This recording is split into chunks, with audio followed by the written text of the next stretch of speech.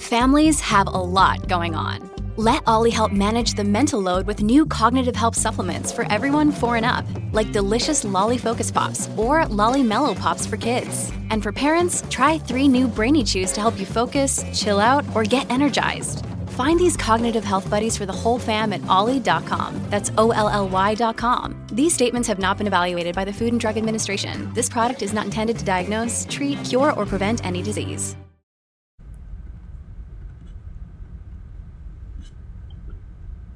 A podcast in the making. TPC 144, July 23rd, 2020, 12:08 p.m. Eastern Time. Available on YouTube, BitChute, DTube, Spotify, Vimeo, and anywhere else you can find it. It's probably there. And if it's not, comment and I'll get it there. Today's guest, Mr. Duane Hughes from Sandia National, or worked at Sandia. Introduce yourself. Don't let me butcher this. Okay, I'll try to do that. You can tell by my costume that I'm representing the National Museum of Nuclear Science and History. That's a mouthful. We're a national museum. There are only 38 in the country, and 30 of them are in Washington, D.C. So there's only about 8 of us scattered around the rest of the country. Museum's 51 years old. We've been in 3 different sites, and we're currently in our latest site, which is 11 years. I received through the museum a list of 50 questions that you had your viewers write into you. I've reviewed those questions, and one of them came to mind, and that is, what made you get into this specific field? And so let me tell you a little bit about myself. Sure.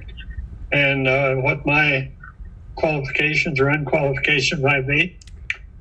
I grew up in a little town near Dayton, Ohio, a town named Miamisburg, about 5,500 people. And in the late 40s, about 1947, the AEC began to build mound laboratories. It was on a hill right above the town there, and Limestone Hill, and they mined it out. I mentioned that the town is 5,500 people. There were 5,500 construction workers came in, started tunneling out that hill. Well, that got me interested in AEC way back when I was still in mid school. After I finished my education in physics, I applied and had literature from Sandia Laboratories in Albuquerque. I applied there and got a job in 1956. Worked there 38 years in both the weapons work and in nuclear power. I really had 7 different careers in different organizations during that time. I retired at the end of the Cold War in 1994 and went to volunteering at the museum 21 years ago. The museum now is seeing about 57,000 people a year. I'm there 2 days a week, so I've seen an awful lot of people come to the museum at the time.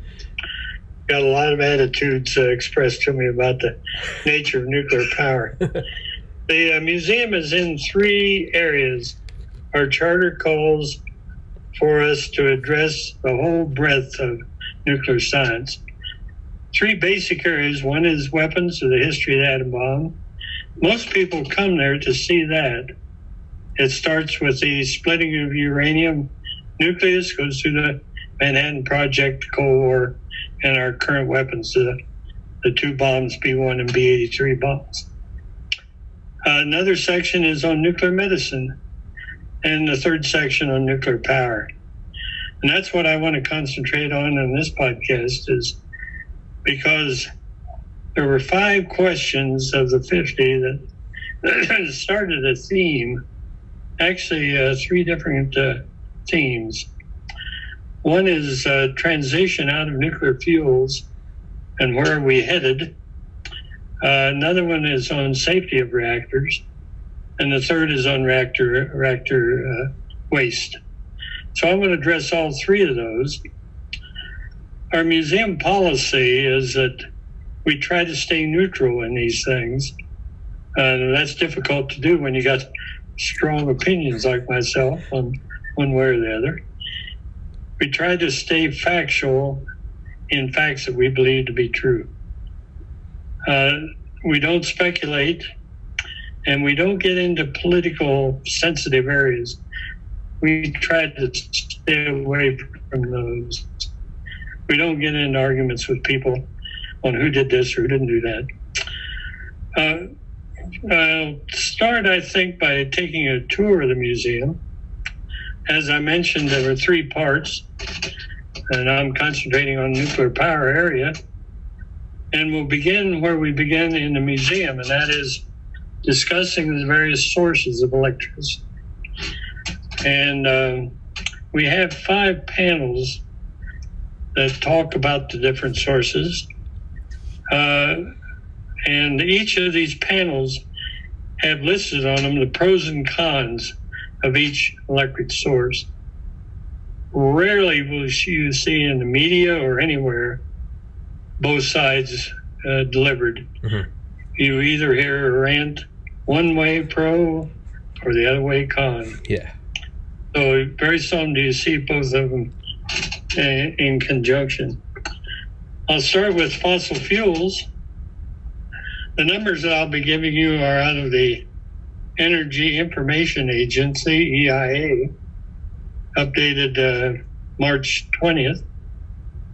The fossil fuel panel is 61% of our electrical power right now is being generated by fossil fuels. But within that, the mix has changed. Coal is going down and natural gas usage is going up. Right now, 38% of the energy is being delivered by natural gas. 23% now is coal. Mm-hmm. At one time, it was reversed. But natural gas is taking over. It's become more available. It's cheaper, and now is economically ahead of coal, and primarily due to fracturing, which is a controversial topic in itself, but it has really released a lot more gas. The next panel in is nuclear. I won't say much about it right now because most of my talk is going to be about nuclear, but it's providing 20% of our electrical power. So between the two, we're up to around 81%. The next panel is wind. And wind is contributing right now about 7% of our electrical power and is rising faster than the next panel, solar. Solar is just a little less than 2%. Total of the two are about 9%. The fifth panel then has to do with hydroelectric. That's the power from the big dams. Mm-hmm. That's about 7% of our total generating power. But that is capped. I doubt if we'll ever build another large generating dam as those in the TVA projects or Hoover Dam or Grand Coulee. Mm-hmm. Those are probably history as far as the future. But they'll be there for on beyond our lives. But not probably more than 7%. When we look at those, the hype that you see is for renewable. Renewable is 3. It's the wind, solar, and it's not mentioned. Hydroelectric is renewable, 7%. When I have classes of kids coming through, I always mention to them that, well, with wind and solar, you got to remember the wind doesn't always blow and the sun doesn't always shine. Yeah. So what do you do to control what's called base power? Base power is what's available 24 hours a day, 7 days a week, and it needs to be reliable. Right now, there are 3 sources of the 5. That's fossil fuels, nuclear, or hydroelectric. Mm-hmm. And it looks like fossil fuels are going to be going away. And I'll talk about that a little bit more later. But remember, base power. Now, in the renewables area, there's discussions this week, and they get into the politics of it, that, well, renewable and solar will become 24-hour sources because of battery technology. And I have my concerns about that, but let's go on. I'll give you my personal opinion. I've got to mention this, though. Can you imagine New York City, the size of the battery building that would take enough electrical power to power New York City for maybe a 2 or 3 day storm that comes through, where the wind doesn't blow and the sun doesn't shine? That may be a real problem. Yeah. I try to digress there, which I shouldn't. Anyway, fossil fuels really, though, are limited in the future, either because of the environmental impacts, the emissions, the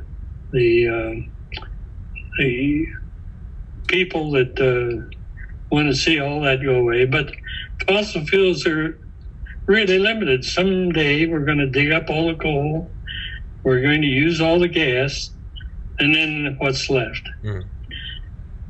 It's either wind, solar, combined with batteries, hydro, or nuclear. So right now, looking forward, I put my money on nuclear. Yeah. It really is the only 24-hour, 7-day-a-week reliable. Our reactors today now operate 93% of the time. They're very reliable. And I'm going to be talking quite a bit about those. At the museum, though, I'm really saddened by the people that come in and their ignorance on nuclear science. We don't teach it, and you don't really get a fair look at it by reading the newspapers or anything. I had a little old lady the other day that came in, and she asked me, are reactors safe? And that really saddens me, because I said, well, you think they're unsafe? Yeah, they're unsafe. And I said, well, why? And she said, well, Chernobyl. Yeah. I'm going to be addressing that a lot, because that is really, Chernobyl is really misleading. Yeah. And is an accident that should never be considered in looking at nuclear power. I'm going to address that more.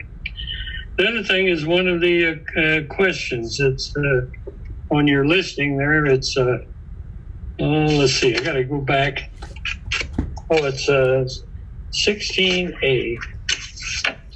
Okay, 16A. You got to look it up there, Tom? Yeah, I'm going to pull it up on my phone. 16A. I'm curious about nuclear power, and if he has any insight on how to make nuclear a safer and more integral part of our power grid. Now, when I read that, I assume that writer thinks that the current reactors are not safe and must be safe. These are all old reactors. We already have new designs which are much safer. But now when you say that, you will come out thinking, well, if they're safer, then our current ones aren't safe. Yeah. Yeah. I think the current one's extremely safe. Yeah. See how that can be taken out of context? Yeah. So anyway, I want to address the area of safety. And, when the public looks at reactors, they think really of three accidents. That's Chernobyl, Fukushima, and 3 Mile Island. Mm-hmm. And very unfortunately, just when the whole development of nuclear power was about to take off, we had 3 Mile Island. Mm-hmm. We also had the movie China Syndrome, Mm-hmm. which did an awful, unfair, sick, fictional account of nuclear power. But it really swayed public opinion. All our reactors today are light water reactors, moderated light water reactors. Water is used for both cooling and for what is moderation. Mm-hmm. I'm going to talk about that in a minute. And what Chernobyl is and what are other reactors that we use to make plutonium. So let me talk a little bit about nuclear science. And this is as much as I'm going to lay on you, because you can easily get into things that make your eyes glaze over. Yeah. I'm going to try to keep it to a lay audience. Okay. One concept that is necessary in a reactor is to moderate neutrons. And what we mean by that is that when a nucleus of uranium splits, the neutrons coming out are very hot. They're very energetic. They're traveling about 2 million electron volts. They're going at about 11% of the speed of light. So they're zipping out, and they go flying right by another nucleus, and they don't interact. Somehow you got to slow those critters down. Uh-huh.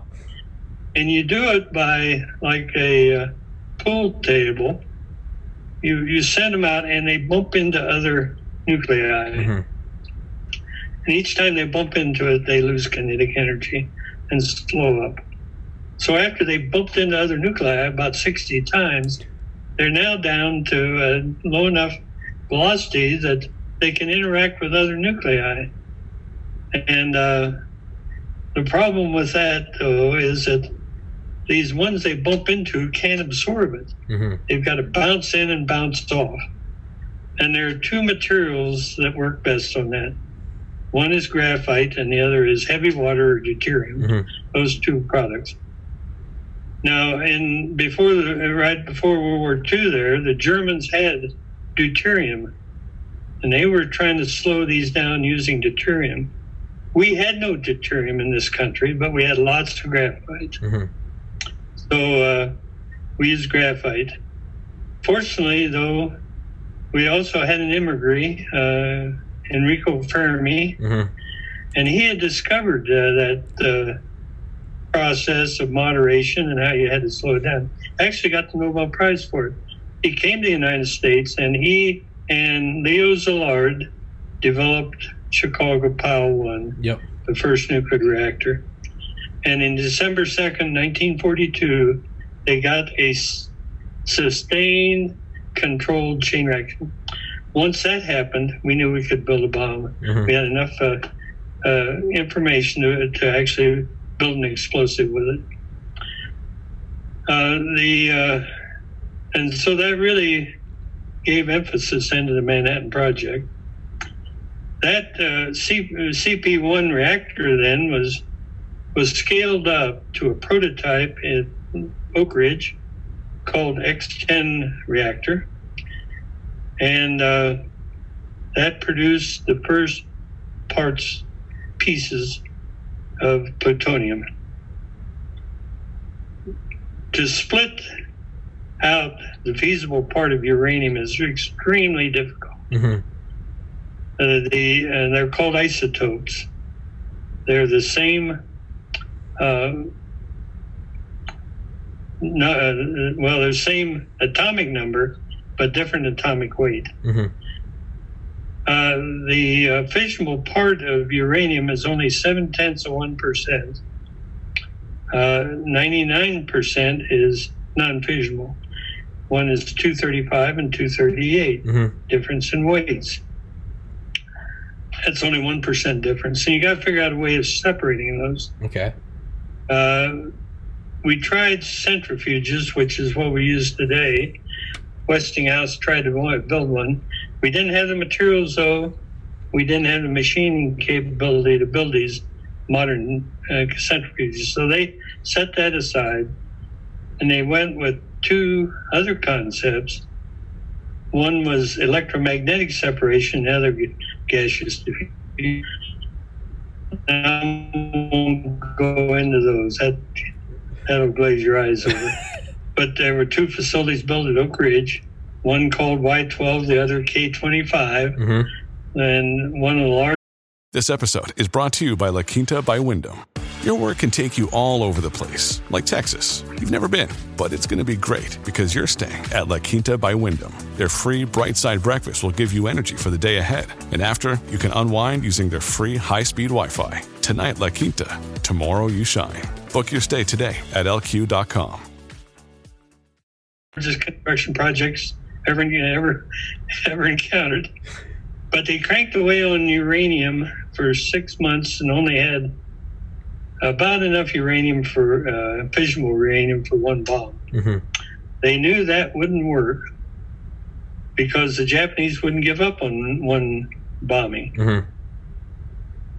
But in the reactor, if you expose the uranium in a reactor, one of the daughter products is plutonium. You can take the plutonium out, you expose the rod, take the rod to a chemical laboratory, cut it up, and extract the plutonium out now chemically because it's a different element. It's instead of uranium at 92, it's now element 94.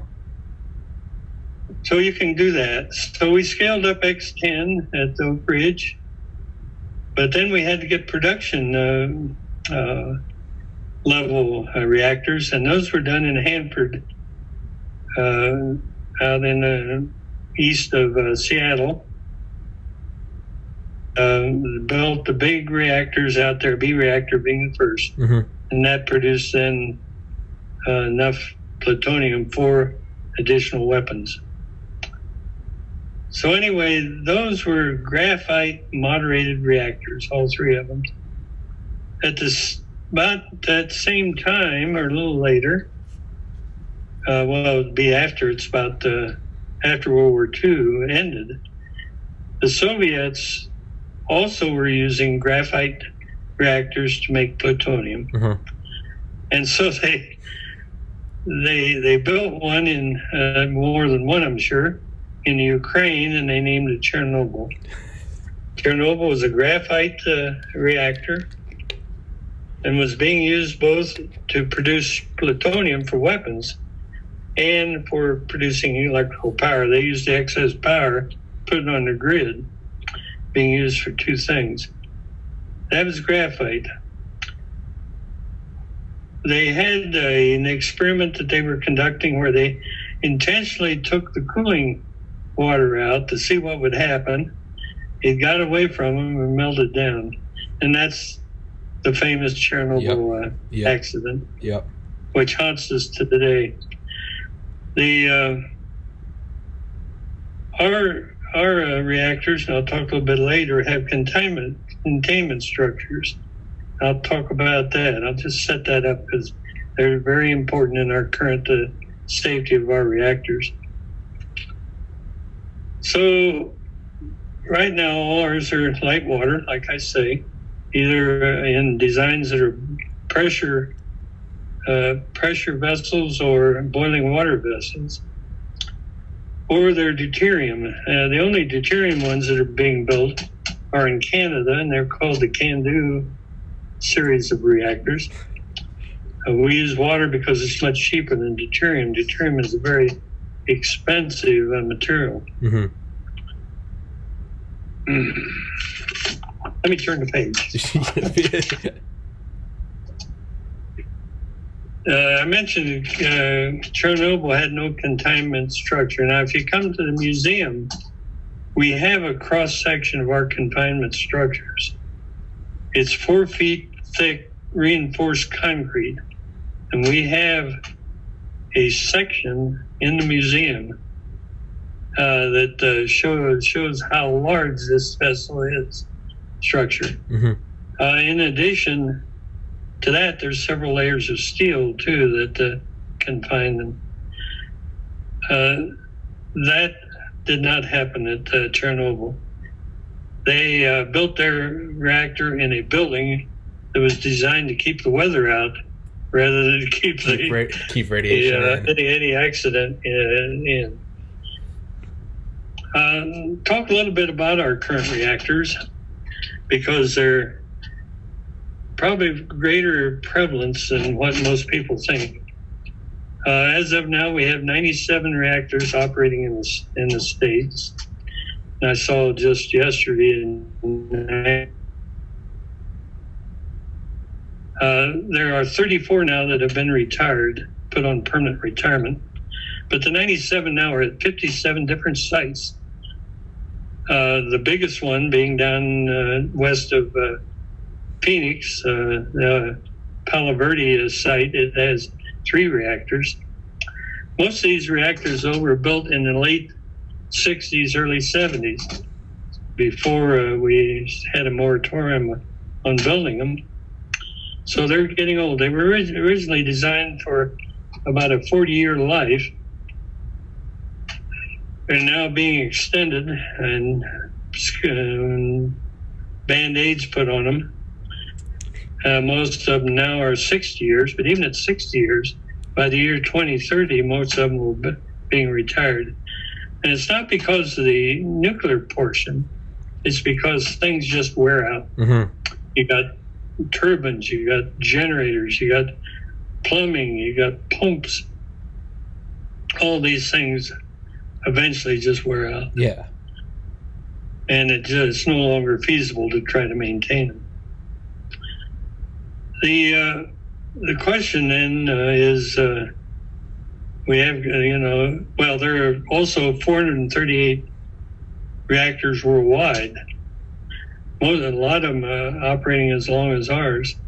438 reactors worldwide, 97 here. And they've been working all those years. Just think how many reactor years is involved there. Yeah. And we've had those 3 accidents, and one of them, Chernobyl, shouldn't even be considered because there are no graphite reactors now. Yeah. When I managed a group division at Sandia that reported to the vice president of the environment at Sandia.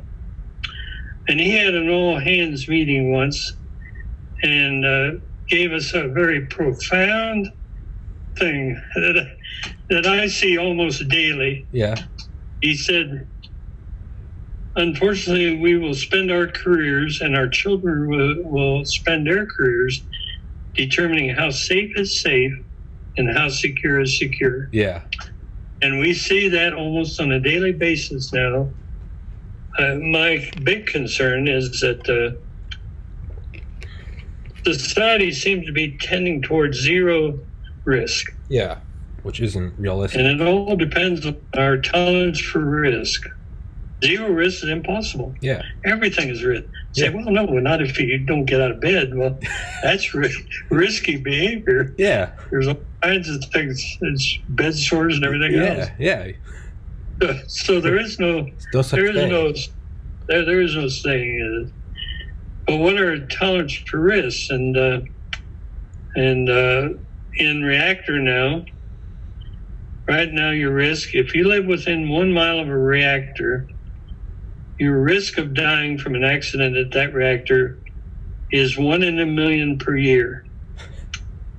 So some people look at it and say, geez, only 1 million, I'm moving. Yeah. No. But yet they'll go get on an airplane. Yeah. And they say, well, I got to fly because, I got to get there, but I'm scared of it. Yeah. Well, and we see this on the 737 MAX. Yeah, the boat, yeah. Are people going to fly it after it comes back? Yeah. Are they going to be scared of it? let's look at some of the numbers there. This is FAA, and you can go to FAA and get all kinds. They've got bushels of data, I think. But there are 44,600 flights per day domestically in the U.S. They're carrying 2.7 million passengers per day.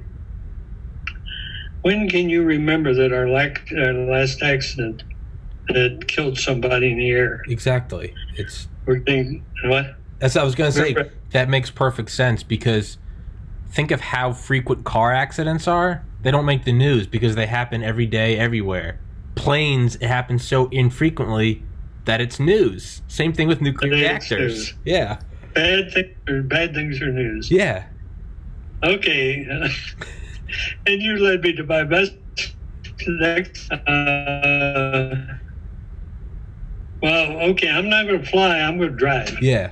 So let's say I'm driving from Albuquerque to Dallas, and not realizing, because I'm afraid to fly, my risk of dying in a car accident is 750 times greater than flying.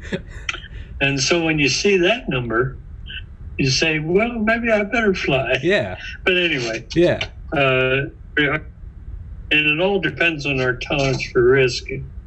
Well, one of the links that one of your viewers was to, let's see, where was he?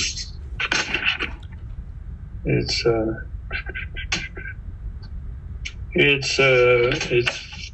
4C on your listing. Okay.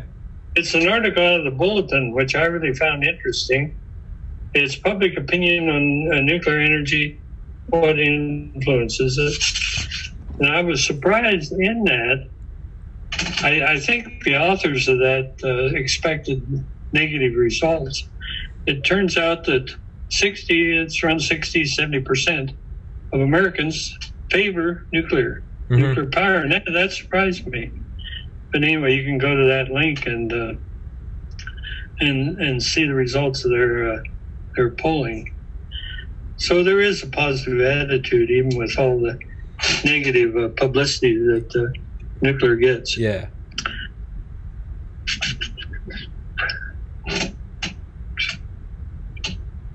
All our current reactors are what's called Generation 2. Generation 1 reactors are all gone. They're in museums. They're been torn down. All ours are second generation. The Fukushima was the second generation. It was a boiling water GE design. And we have cutaways of it at the museum. They're very safe. Of course, they didn't anticipate a tsunami there that went up 70 feet. They were only designed for about 30 feet. Yeah. Will wipe things out. Yeah. What surprises me, though, that the Japanese are very disciplined in this sort of thing. But they hadn't been keeping the reactors up to date. Fortunately, in the United States, we have the Nuclear Regulatory Commission, NRC, that imposes, if you have one problem at one reactor, all reactors have to be analyzed for that problem and corrected. Wow, I didn't know that. And that's what we did after Fukushima. All the plants that were on the seacoast were analyzed to see if they could withstand the worst tsunamis. So we go through that. So we keep updating these reactors as we get more information about them. What now is being used and built in the country are what we call Generation 3+. Okay. And in the United States, that is the Westinghouse's AP1000. Now, these are safer. Now I'm in trouble, see? Yeah, safer. These are safer than the current ones. And why? It's a very simple thing. Why they didn't think of this initially. Instead of these pumps that rely on the electricity to pump the water into the reactor, when you have an accident, use a very simple thing. You just put a 300,000-gallon swimming pool on the roof, and if you have an accident, the water starts raining down, just like a sprinkler system in your house. Yeah. It doesn't require computers. It doesn't require people. It's automatic. Uh-huh. And so this is the AP1000, and there are a number of different companies around the world that are producing these. The biggest market for the AP1000 is in China. Actually, I didn't mention it, but China is producing about half the wind in the world. They have a very big wind effort there. Plus, they're building these reactors plus they're building a coal-fired power week. Jeez. So, and they use dirty coal, so that's a problem in itself. And they're building. So we call this tank on the roof. It's called passive cooling. So it doesn't require people and computers to get confused like they did at 3 Mile Island. Mm-hmm. 3 Mile Island probably is what killed our new developments, really. It killed no one. There was a release of some radioactive gas. The big problem with 3 Mile Island, as I see it, is that they evacuated an area of 10 miles around it. Mm-hmm. And the trauma of the evacuation, and also at Chernobyl and Fukushima, is they're experiencing greater problems with the people that are evacuated than what the actual accident caused. Mm-hmm. Let's turn to waste. Talk a little bit about waste. All right. If I haven't convinced you the reactors are saved by now, you're don't bother me with some facts. I know. My mind's made. On the waste, then, the beauty of nuclear power is the reactors have zero emissions. They're completely clean. But you all know that the big problem is, what do we do with these spent fuel rods? They're very radioactive, and they have some naughty stuff in them, like cesium-137 and strontium-90. Uh-huh. That also plutonium, that are around for 30 years or more. I mean, thousands of years. Yeah. So it's a big problem, and they're so radioactive that it's very hard to do. Well, what we're currently doing is we take the spent fuel rods and we put them in the swimming pools. You don't want to go swimming in there, but put them in pools of water for about 10 years until the radioactivity drops down to some manageable level. A beauty of half-lives of the radioactive elements is that the more radiation they give out, because they're faster decaying, it drops off very quickly. Mm-hmm.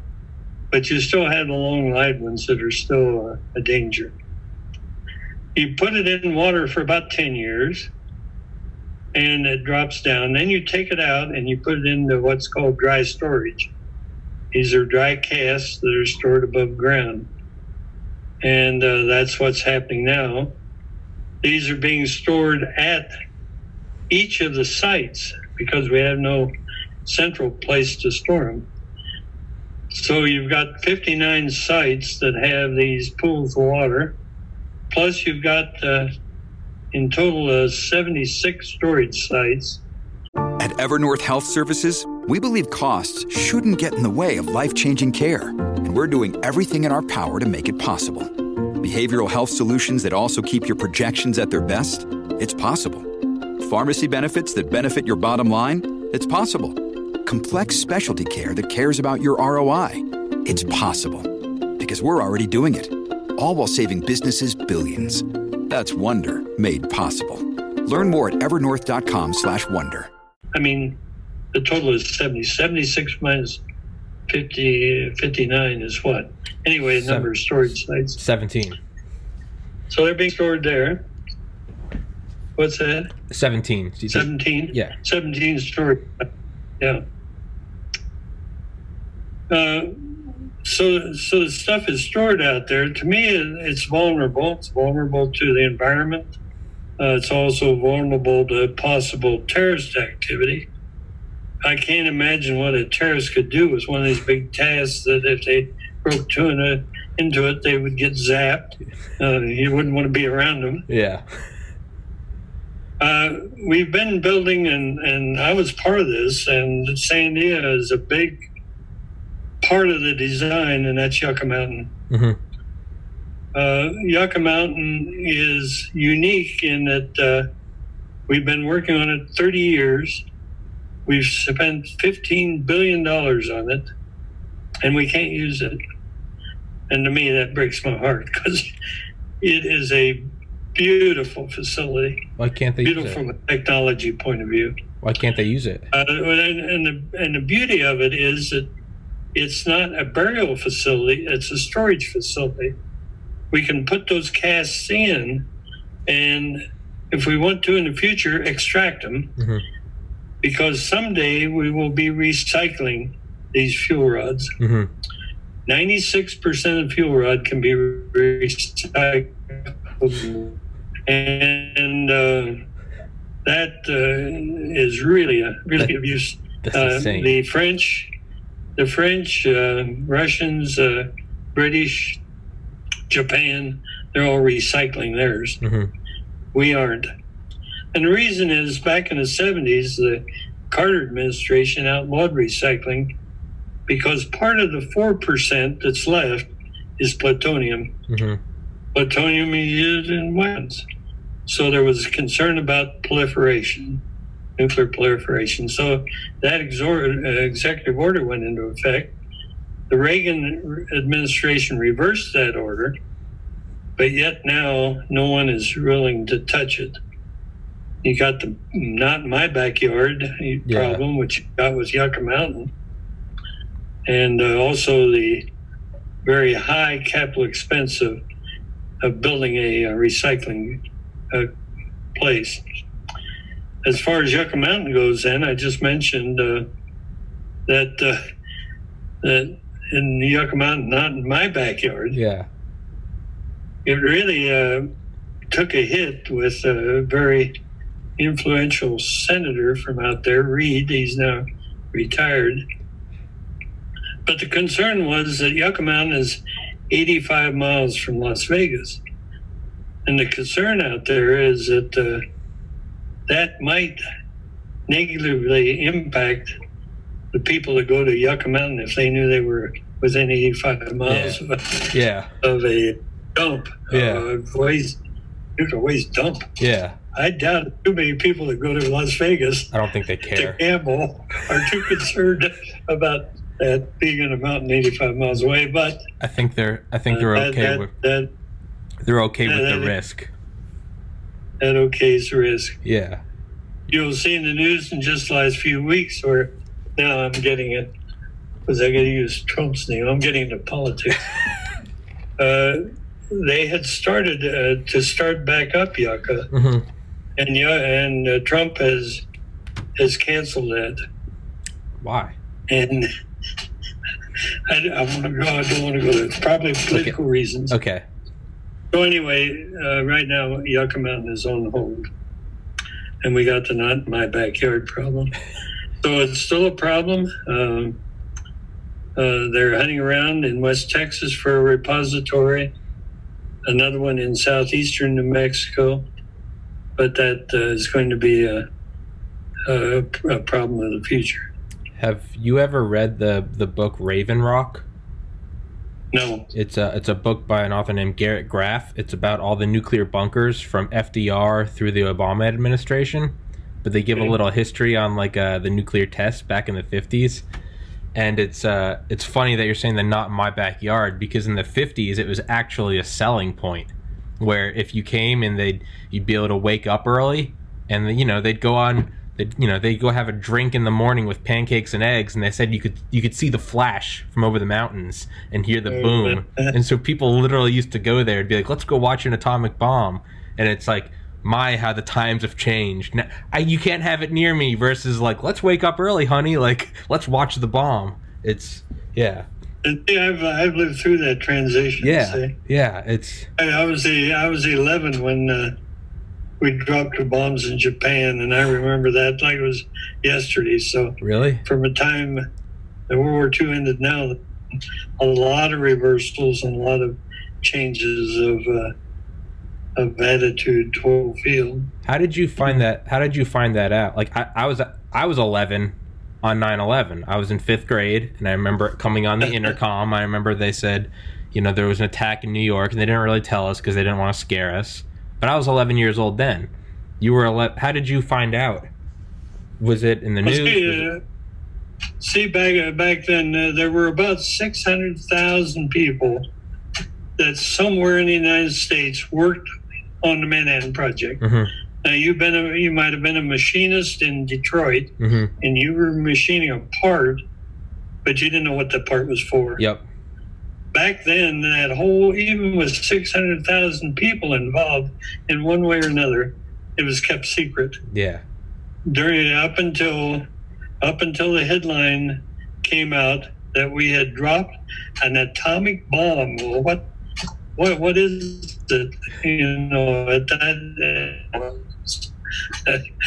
If I did, I don't remember what I did at 11. Yeah. I did on in school. Yeah. But I when that was just, and we heard the atom bomb and it's going to end the war. Uh-huh. And I don't know if you still want to go into it. We can talk a little bit on the morality of dropping the bomb, which is one of the questions. Absolutely. I forget which question it is. So if you want to go on some more, we can talk about that. Sure, absolutely. We can absolutely do that. Yeah, let's see. What is it? It's Let me try to find it. it's somewhere in the middle here. It's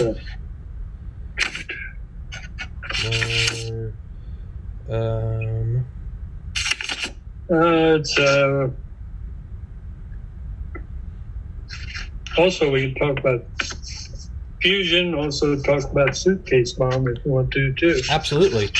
It's number. It's 7C. What? What is your moral stance? Is that it? Well, the one that I was thinking about initially is the.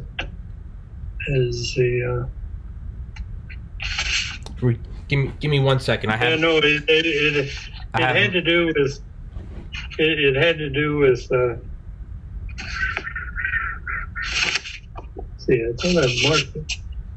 Anyway, it had to do with dropping the bomb and the explanation of that on the dropping of the bomb. Okay, give me 1 second, Mr. Hughes. I'm going to grab my iPad because I have it on there. Okay.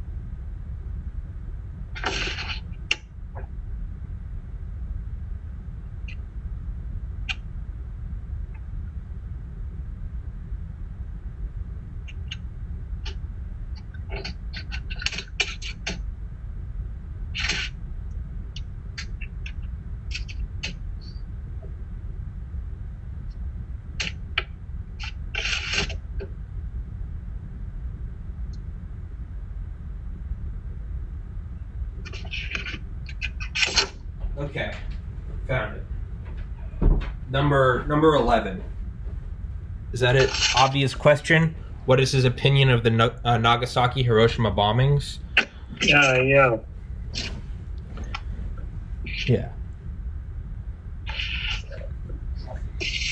Yeah, we addressed that in the museum. The arguments on dropping the bomb. Mm-hmm.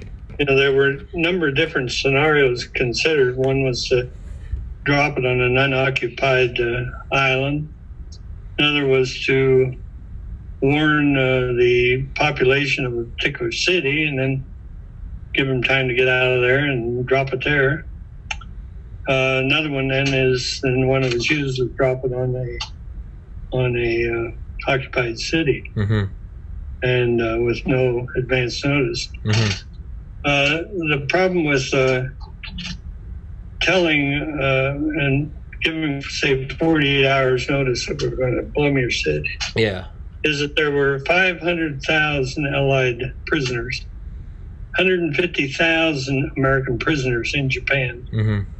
And they knew that once that was announced, they would just railroad our prisoners down into that area. Oh, yeah. So that we would be bombing our own people. So that one was set aside. The other one will take a bunch of diplomats out and to an unoccupied island and demonstrate it over the island. The problem there is that I wonder if you did that and it didn't work. Yeah, I've said that before on this podcast, is we had enough fissile material for Trinity, for Nagasaki, Hiroshima, and there was one more, a core that wasn't used. That's only 4. You use one to test. Yeah. What happens if you bring one out? Plutonium. Yeah. We were producing enough plutonium there for one bomb drop a week. Oh, okay. Next drop was scheduled for September 17th. See, August the 17th.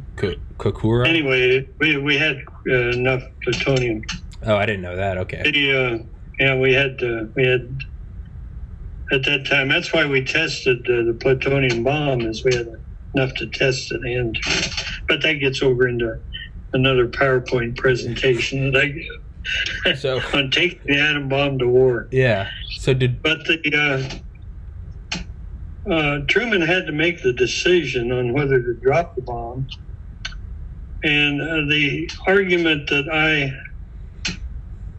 feel most strongly about and in favor of is that Secretary Stimson was Secretary of War, and he told Truman that, he said, "Mr. President, what will you tell the American public in your impeachment hearing in a couple of years if you had a bomb that could have ended the war and you chose not to use it, and we suffered 1 million casualties as a result?" Put yourself in that spot, and to me, it's a no-brainer. Oh yeah, we say in warfare, there's no black and whites. It seems like we don't have any black and whites to any middle ground today, and a lot of. This episode is brought to you by Shopify. Whether you're selling a little or a lot, Shopify helps you do your thing, however you cha-ching. From the launch your online shop stage, all the way to the we just hit 1 million orders stage. No matter what stage you're in, Shopify's there to help you grow. Sign up for a $1 per month trial period at shopify.com/special offer, all lowercase. That's shopify.com/special offer. Things are black and white, but they're different areas of gray. So you're in a position of picking the less of two evils. Yeah, it's the one you pick might be evil in itself, but it's less evil than the other evil. Yeah, I mean, my dad's dad was being shipped over for the mainland invasion, and obviously he didn't have to do goodbye. that. You wouldn't be here today. I wouldn't be here. That's the thing I always say, is I have to argue for it. I wouldn't be. He was 18. He was cannon fodder. He would have been right in there, done. It's so. Let me tell you why I think it was the best alternative. Okay. We were estimating about 1 million casualties if we invaded the homeland. What we didn't know and what we underestimated was their year-end capability. There are those that say, well, they were about to give up. In no way would the Army give up. We saw that in Iwo Jima and Chernobyl. They fought down to the last man. My best friend just died about 10 years ago, and he was on the train from Europe to ship out of California. And everyone on the train said that once they left the coast of California, they'd never see the U.S. again. Mm-hmm. And he told me that several times over the years. Also, just before we closed the museum for the pandemic, a woman came in and she told me that story, that her grandfather was convinced that had he was in the Navy, would have been in the flotilla, that he would not come back. Mm-hmm. So one thing to do is to, if you have a person that is anti-bomb, anti-nuke, ask them if they had any relative, father or grandfather, that was in a combat unit, either in the Army, Navy, or Marines. And if they were, they would not come back. No. Now, the reason I say that is we had been fighting the Japanese at the various islands up through the Marianas and everything. In those islands, we were not fighting the Japanese best troops. We were fighting what you might call a National Guard, second order troops. Weren't the Imperial Guards or anything. And we always outnumbered them 2 or 3 to 1 when we invaded the island. We thought that the Japanese Air Force had been decimated, that they probably only had 2,000 aircraft left. They probably had no pilots. And their army was probably, down to nothing. Or there was I read the general's report on what the capabilities were. They had held back 1.7 million of their top troops. And we thought they were pretty well all gone to defend the homeland. They had been building aircraft. We thought they had about 2,000 aircraft. They'd been building kamikaze aircraft and hiding them. They had 12,500 kamikaze aircraft. We thought they had no pilots, but they were training pilots, very simple training. All you had to do is train them to take off and fly. You didn't have to train them to land. Yep. Because they're good. Yeah. they would have to land. Not landing. 12,500. They had built 1,800 one-man submarines, kamikaze submarines. Suicide torpedoes. 1,800. Our Navy flotilla going in was about 850 ships. This is the Olympia campaign, and it would be in several waves. We hear numbers like 850,000 troops going in.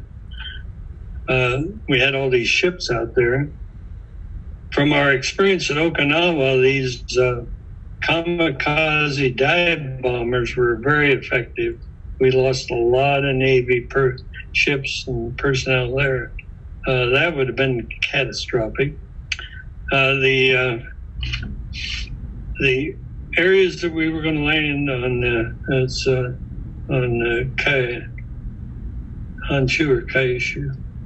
Anyway, on where we were planning to land, they had hollowed out those hills as they had in Iwo Jima and Okinawa. Those 2 islands were actually Japanese islands. The rest of we had invaded, the Japanese had invaded. Mm-hmm. So they had tunneled and had emplacements like Okinawa and Iwo Jima. So it would have been slaughter. And they also had trained 28 million civilians to attack in waves. Yep. Using axes and pitchforks and pointed sticks. Yep. Can you imagine being a machine gunner and having these waves of people coming at you Yeah, that you have to. You run out of bullets and you're dead. Yeah, they had 32. It would have been an unimaginable thing. Truman had fought in Europe, World War One, in France in World War One, and he had seen what the cost of dragging things out was. So I think he made of course, I'm conservative and a Republican.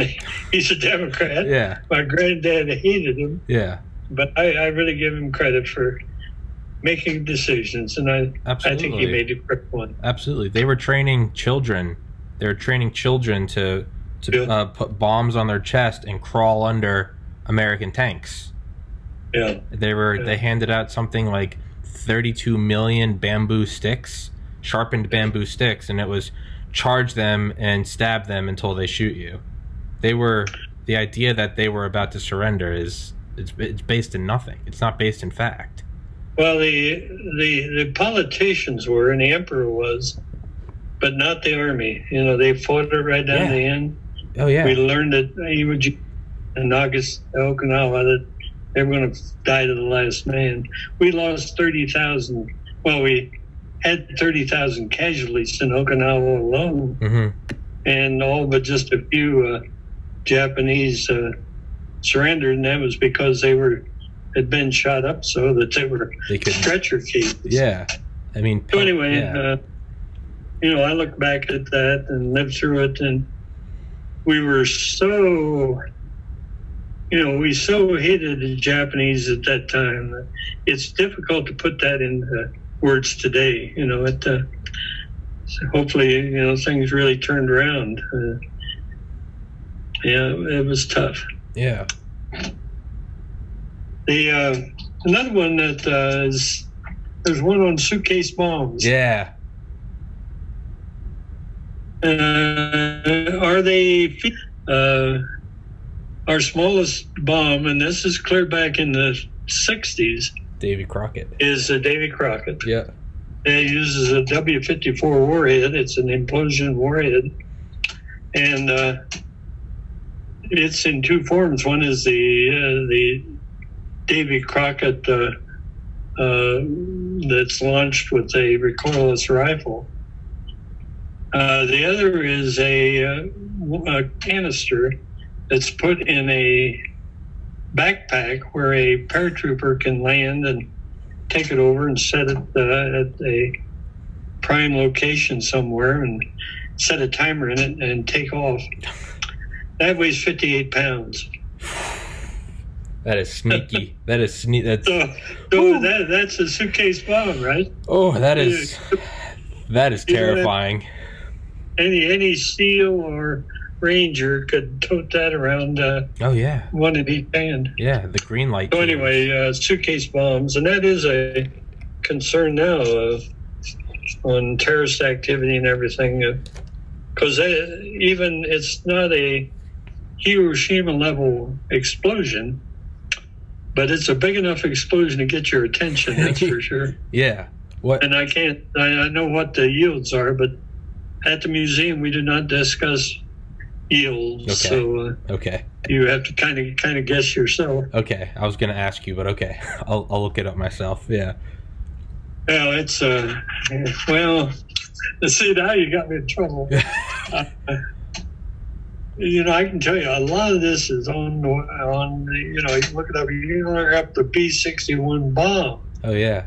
But I can't comment on it because that gives it some validity. Yeah, don't comment. I don't want you to get in trouble, Duane. Don't do it. You take it. Don't do it. I'll look it up and I'll add it in another podcast. Don't get in trouble. Yeah, that's a different subject. But anyway, morale on what we did to Japan. I think I'm deeply religious, but even that, I think we were on the right side there. So do I. I think you probably saved a lot of Japanese lives as well. Well, initially they said 3.5 million. but it would have been much more than that because the war would have drug on. And I'd guess probably 5 million or so if they did those human waves as they were.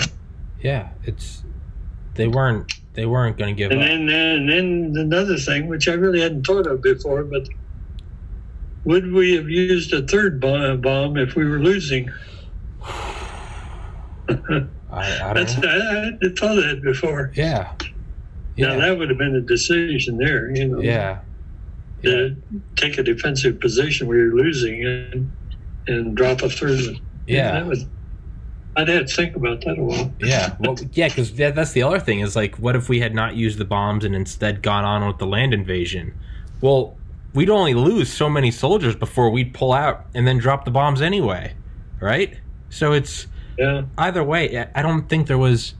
I think that the greater evil was World War II, and the lesser evil was the bomb, and we used the lesser to defeat the larger. That's my humble opinion. Yeah. Yeah. Yeah. I go along with that. Yeah. Well, let's see. We've been at it. Hour 15 minutes. Well, that was okay. Goes by. I had thought initially I'd get the beauty of it. I've done enough research to do this that I'm now going to do I have 6 PowerPoint 1-hour presentations that I give on the Manhattan Project, everywhere from Trinity to CP1, and so I'm going to turn this into a PowerPoint. It'll probably be 50 or 60, maybe 70 slides. So I'll put in the pictures and everything. Oh yeah. And then I haven't done one on nuclear power, see, so you guys gave me an idea there. Good. Not doing anything else, man. Yeah, I'll work on that. Nothing else to do but keep yourself busy. You gotta stay sane with the pandemic. That's what I'm doing. I'm reading books nonstop. Got to keep my mind busy. Otherwise, you get stir crazy. That's right. Yeah. Oh, Mr. Hughes, thank you so much. Yeah, you're quite welcome. And my main motivation at the museum is that if we don't teach history, it's going to repeat itself. It's that old adage. Yes, sir. And I see people coming into the museum that have zero knowledge. And this link that we were talking about on attitudes toward the nuclear energy, turns out that they also have a poll depending on the person's knowledge of how much they know about nuclear energy. And they found that the more you know about it, the better you accept it. Yeah. And that's really an interesting particular link. I don't know, maybe you want to send that to the readers. And that is, it's in 4C there. It's at the bulletin. Okay. Really, that's really a good piece of information. Okay, I'll put that. If you might look up that bulletin there. Okay. And read that. It's well done. Yeah, I think you're right. And surprising. Well, because the more you read, it starts to become obvious that none of these things are perfect, but you start to realize that one of them is a lot less imperfect than the others, especially with climate change, with natural resource competition and scarcity. It starts to become very clear. You're like, oh, nuclear is the choice. You're right. The more the pro and cons of each source of electricity that I talked about. There is no silver bullet. No. Our position at the museum is we need to maximize the use of all energy sources to meet our future needs. Yes, sir. Right now, that includes fossil fuels. Yeah, it's In fact, I was going to say that back, and I forgot to say that. So you can take that and plug it into my okay. Until we figure out fusion, Fusion seems to be... Okay, that's another question. Yeah, okay. yeah. Because I worked on fusion. Oh, you did? One of my high-fluting titles of one of my 7 careers was I was executive assistant to the vice president of research. Okay. Oh, wow. And that was back during the Reagan administration. Okay. And we were doing Star Wars. We had all kinds of wild things on Star Wars. But we also then was developing ICF, inertial confinement fusion. Yep. That's one of 3 fusion attempts. One is tokamak, which is Russian, that is developed here in this country by Princeton. The other is by laser, and that's out at Lawrence Livermore. Laser. And the third then is the confinement. Well, in fusion, what they're attempting to do is take a pellet of deuterium and hitting it with such a energetic force, and you do that with lasers, or at Sandia, you're doing them with electron beams, and you're putting terawatts of electrons down onto a pea-sized piece of deuterium or something, trying to get it to fuse. The fusion we're talking about is trying to duplicate the internal makings of the sun. Yeah.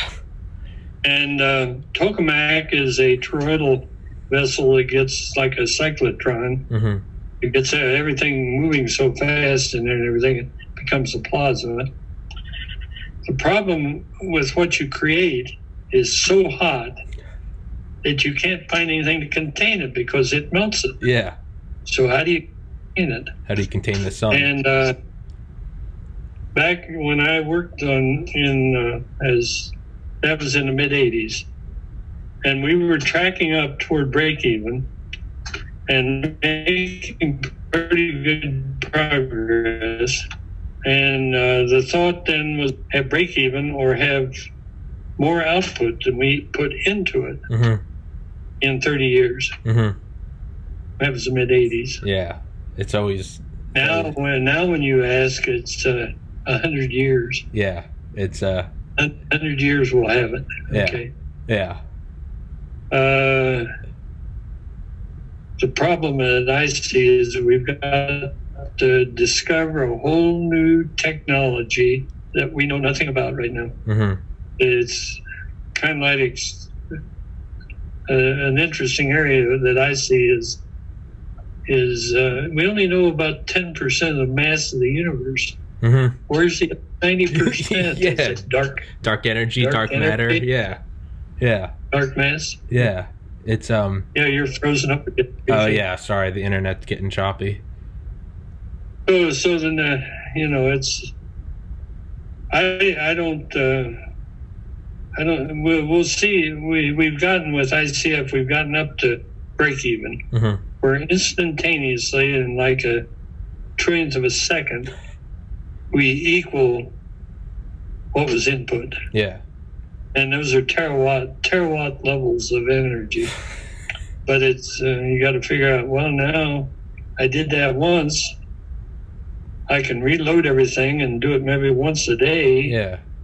But how am I going to have enough ammunition going through that it can continuously develop a commercial power? Yeah. And that is a daunting engineering task. And one that's evaded this so far. Yeah. So my humble opinion is that we'll never see fusion. They saw cold fusion up in Utah at the University of Utah. Pons and Fleischmann. And when that came out, we had, well, Sandia, when I worked there now, it was 7,000 employees. We had 2,200 PhDs, and that's about what we have today. And all of them in that field headed their labs to try to duplicate that experiment. So it was determined it was an instrumentation problem and not a real fact. Yeah. But anyway, there's a saying I thought you might think is funny, and it's fusion is always 40 years away because that's the length of a career. you got to keep it on the table so that you can justify your salary. Yeah. Yeah, and then once you retire, also, kick it away. And you're seeing now is that each generation has to relearn the problems of the past. And that is, if you don't teach history, it's going to repeat. Why, in the pandemic now, why didn't we remember the lessons of the 1918 flu pandemic? Exactly right. I'm sure there's a group of people that said, we'll never let this happen again. Here's what we're going to do. We're going to have all this stuff in storage, and if it comes again, we can hit it hard. Now, those people died. Yep. And it just... When I started in '56 at Sandia, and I was young, the youngest one in the groups, because most of the people working at Sandia on weapons were ex-World War II or Korean War veterans, okay? And so they came in, they were older than I was. I was the youngest in the groups. And they began to retire. And the concern was, well, when they retire, the technology will go with them, because you never have enough documentation to relive that. And so there was a concern that these young master's degree people that were coming in never felt the heat of the flash on their face. Yeah. And until you witness that, you don't know what you're doing. Yeah. You don't know what you're building. Yeah. So there was great concern of guys that were retiring, knowing that they're leaving that legacy. And we see that over and over again, that we just goes away because we don't study history. Yeah. I wish we in school, but I guess there are more things like basket weaving or something. Basket weaving. Yeah. One thing I forgot to tell you. And this start recording again. We'll put this back in the. Okay. I want to show you the power of nuclear energy. I have here, and I'll show you. See if you can see it. Let's see where. Yeah, I can see it. And you see it? Yep. See right there? That's a fuel pellet. It's actually plastic, but that's a replica of a fuel pellet. Okay. Okay, now I don't know, you're reading this backwards. Okay. In natural uranium, to have light water reactors modify, you can't use light water with natural uranium. You have to use an enriched, so we're enriching now with centrifuges. We're enriching uranium from 0.7% of uranium to 5%. So this little thing is 5% fissionable, or U-235. Okay. So you'd think that would probably be about the size of a sesame seed if you put it together in there.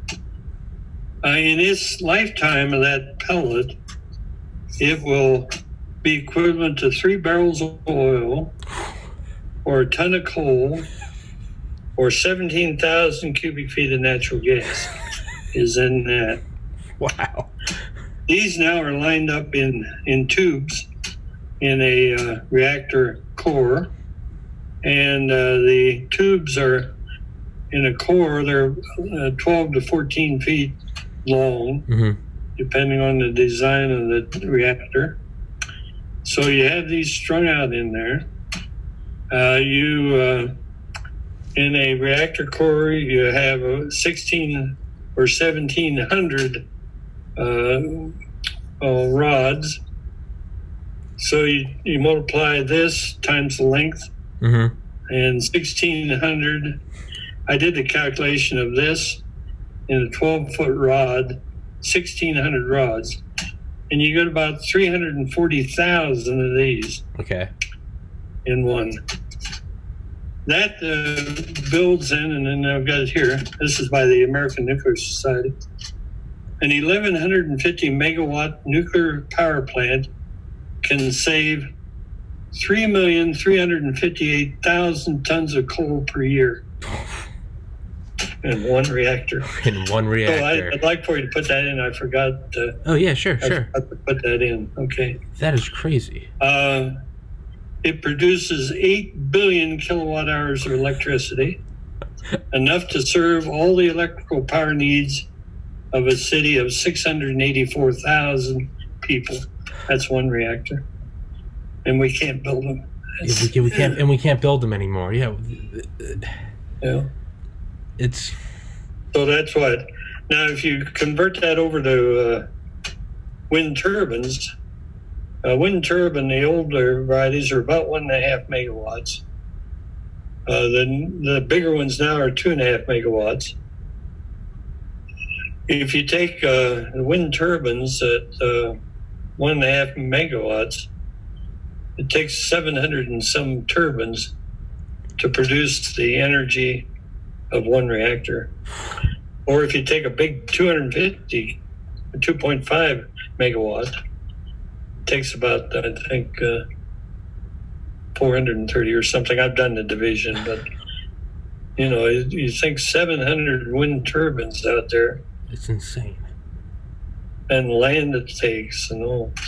And we're not building reactors. Yeah. That is, we should be. And we should be. Let me talk about the energy in the bomb. Sure. In this sack of sweet and low is 1 gram of matter. Hold on, I can't see it. Bring it closer to the camera. Okay. I still can't see it. Oh, there we go. There we go. I'm right here. Okay. Well, it's little is why. Yeah. That's the pink sweet and low. Yeah. In it is 1 gram. Okay. If I could take all that mass and convert to energy, you got that famous formula. What is it? E equals mc squared. Formula. E equals mc squared. If I can convert all that matter, I get 20 kilotons of TNT explosive reaction. So in the Fat Man bomb, it converted 1 gram of fissionable material into energy, 20 kilotons. Good Lord. 20,000 tons out of 1 gram. Good Lord. So that's the multiplier. And the speed of light is squared is just non-intuitive. Yeah, it's such 186,000 a second squared. Yeah, it's... Yeah. Speed of light. I studied that. I tried to duplicate the speed of light, and 4 of us in college. It's a difficult thing to do, but it's 3 times 10 to the 8 meters per second. Well, yeah. 10 to 8 meters is a long way. Yeah, it's 670 million miles an hour. Something like that. Yeah, it's fun to do some of the arithmetic. Okay, well, anything else? Questions? Or I'm glad you brought up a few of those afterthoughts, because I had these and forgot to use them. Do you think that we will construct nuclear reactors? Because right now China is building a lot of them. They're even working on their own fusion, where the rest of the world is doing ITER, I-T-E-R, and I think China's trying to make their own. Do you think the threat of a Chinese rise in nuclear power, do you think that would lead us to start constructing again? I don't think somewhere along the line, I don't think we'll allow China to dominate. I hope. And whether to dominate us. So that gets very, well, it's the news daily, or if not hourly. Yeah. With economics and the COVID-19 and all that. But I'm very conservative. I'm nationalistic to the point. There is that camp, though, that are globalists. Yeah. And we see that, well, it's fine to be globalists and peace, but when it comes to push and pull, you tend to pull back. Yeah, it's a zero-sum game. And you tend to pull back and look at your natural interests rather national interests rather than global interests. Yeah. That is above my pay grade. yeah. That's it's China to me is a big threat. Yeah, they're a huge threat. There's one question in here that has to do what's the chances of a problem, or where is the forget just how it was worded, but it was where do you think the next problem is? And to me, it's Iran. Mm-hmm. To cause, and that's because that whole thing is, it's religious fervor. Mm-hmm. With the Russians, it was political. Mm-hmm. And there at least you can be rational, but when you get to the point of being willing to commit suicide because there are 72 out there that virgins that are big glad. Yeah, it's my thoughts are, boy, you don't need many suicides. Suicidal terrorists before you run out of virgins. So they're limited on what they be.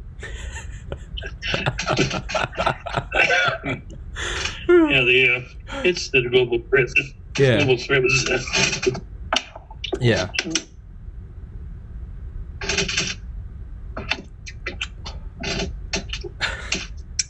Well, what I closed here, let me read it to you. Sure. Or no, I didn't.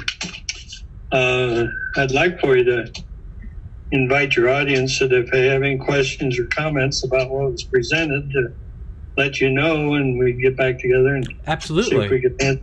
I would absolutely love that. Yeah, I can invite feedback. Yeah. Yeah, absolutely. Yeah, I can post. I'd be happy to try to. Awesome. If I can, give you further information. Yes, sir. Thank you. What we talked about here is just tip of information icebergs. Yeah. Really. Yeah, I would love to. I'll send it out and I'll ask for feedback, for questions, and we can put it together and we can absolutely do another episode. I would love to. Yeah. I'd like to see a version. I don't make it mandatory. It's really your call, but I would like to see it just to see what I said. Oh, absolutely, sure. Oh, sure. I'll upload it. I'll upload it for you to see first, and then you can give me the thumbs up. The basic thing is I want to be sure there are no errors in it. Sure. Yeah. And we correct those errors before it goes out, because the museum, we like to put out things that we believe to be true and factual. Sure. It's awfully easy to negate that. Yeah. I'll upload a version for you, and I'll send it to you, and we can go back and you can see if there are any errors. And if there are errors, what we can do is we can put that in the description. We can say at this moment he said X, but he meant Y, or something like that. We can absolutely do that. All right. Yeah. Thank you, Mr. Well, good Hughes. talking to you. You too, sir. Thank you so much for coming on here. Yeah, if you wanted to podcast on some other question. Thank you, sir. I'm much more an expert on the Manhattan Project. Okay. I think I've answered all possible questions on the Manhattan Project. Yeah.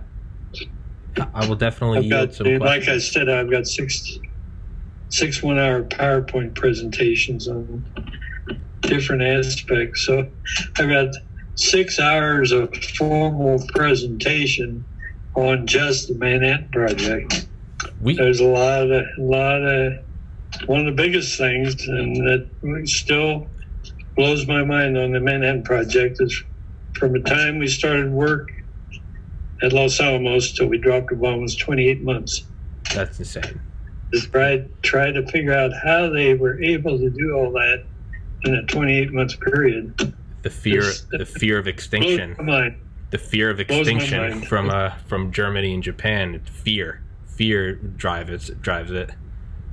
Yeah. Oh well, we were highly motivated. Yeah. And motivation is one of the big things. Absolutely. And for society to set an objective that is so strong, it takes all this interplay and stuff out. That you're going toward that goal. It doesn't matter whether you're black, white, Christian, non-Christian. Yeah. You're heading right into that goal. Exactly. And we sure had that during World War II. That's absolutely. You have a good goal and you work towards it. Everything else falls away. One of my things that really hit me during World War II is that I was in grade school. Now, so I was about 7 or so. I walked about a mile to grade school. And in Miamisburg, the houses were right down against the walk. You had the house, walk, and then what's called the Devil's Strip, a little strip of grass, and then the street. Mm-hmm. So you walked right by the house, and if you had someone in the family, in the household, in the military, the mother's got a blue star, and that's where the blue star mothers come from. Mm-hmm. And so there were a number of houses along there that at the start of the war had these blue stars. As the war progresses, those became gold stars. Gold stars, the person was killed. And boy, that was...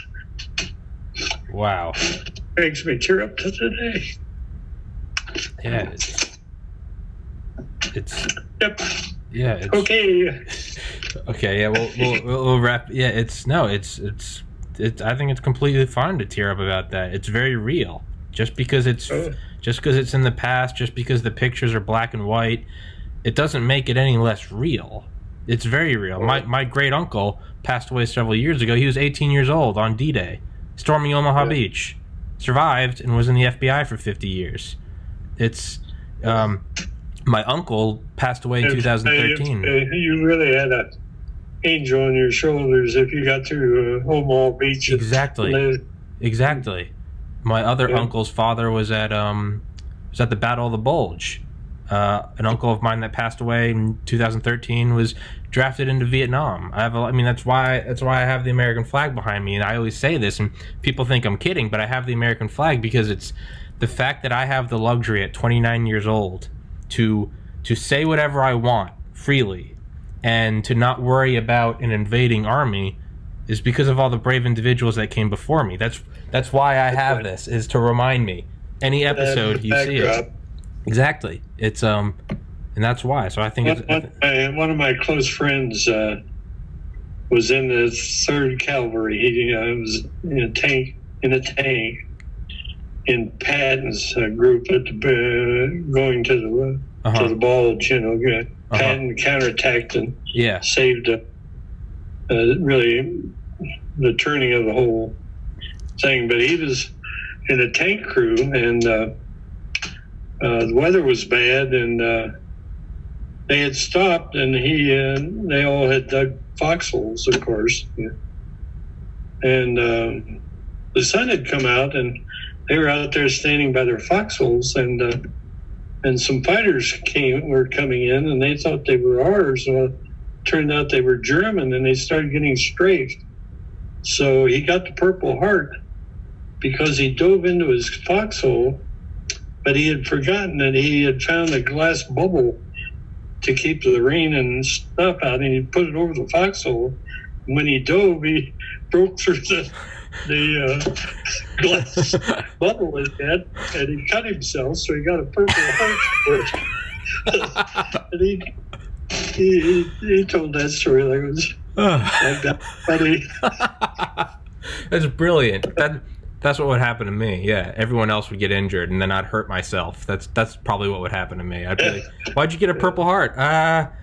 Because I tripped. Some don't talk about it. Yeah. You can talk for a lot of reasons. Yeah. Wow, that's brilliant.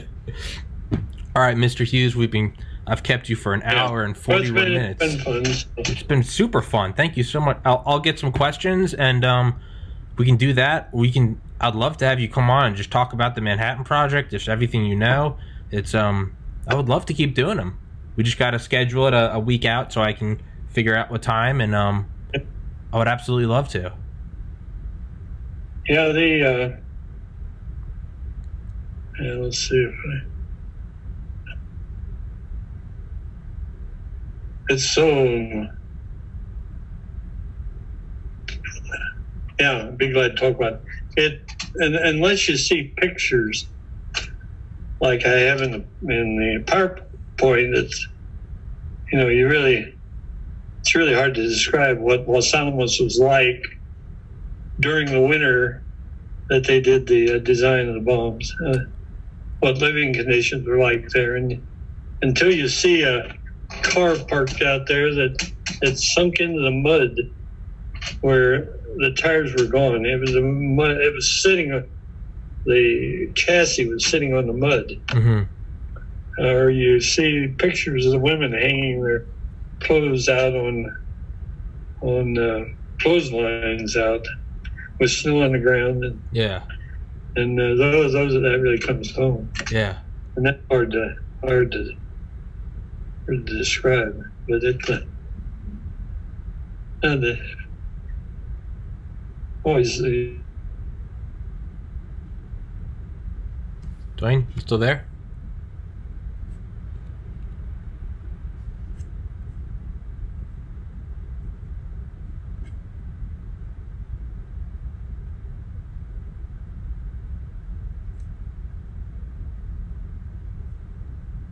Duane?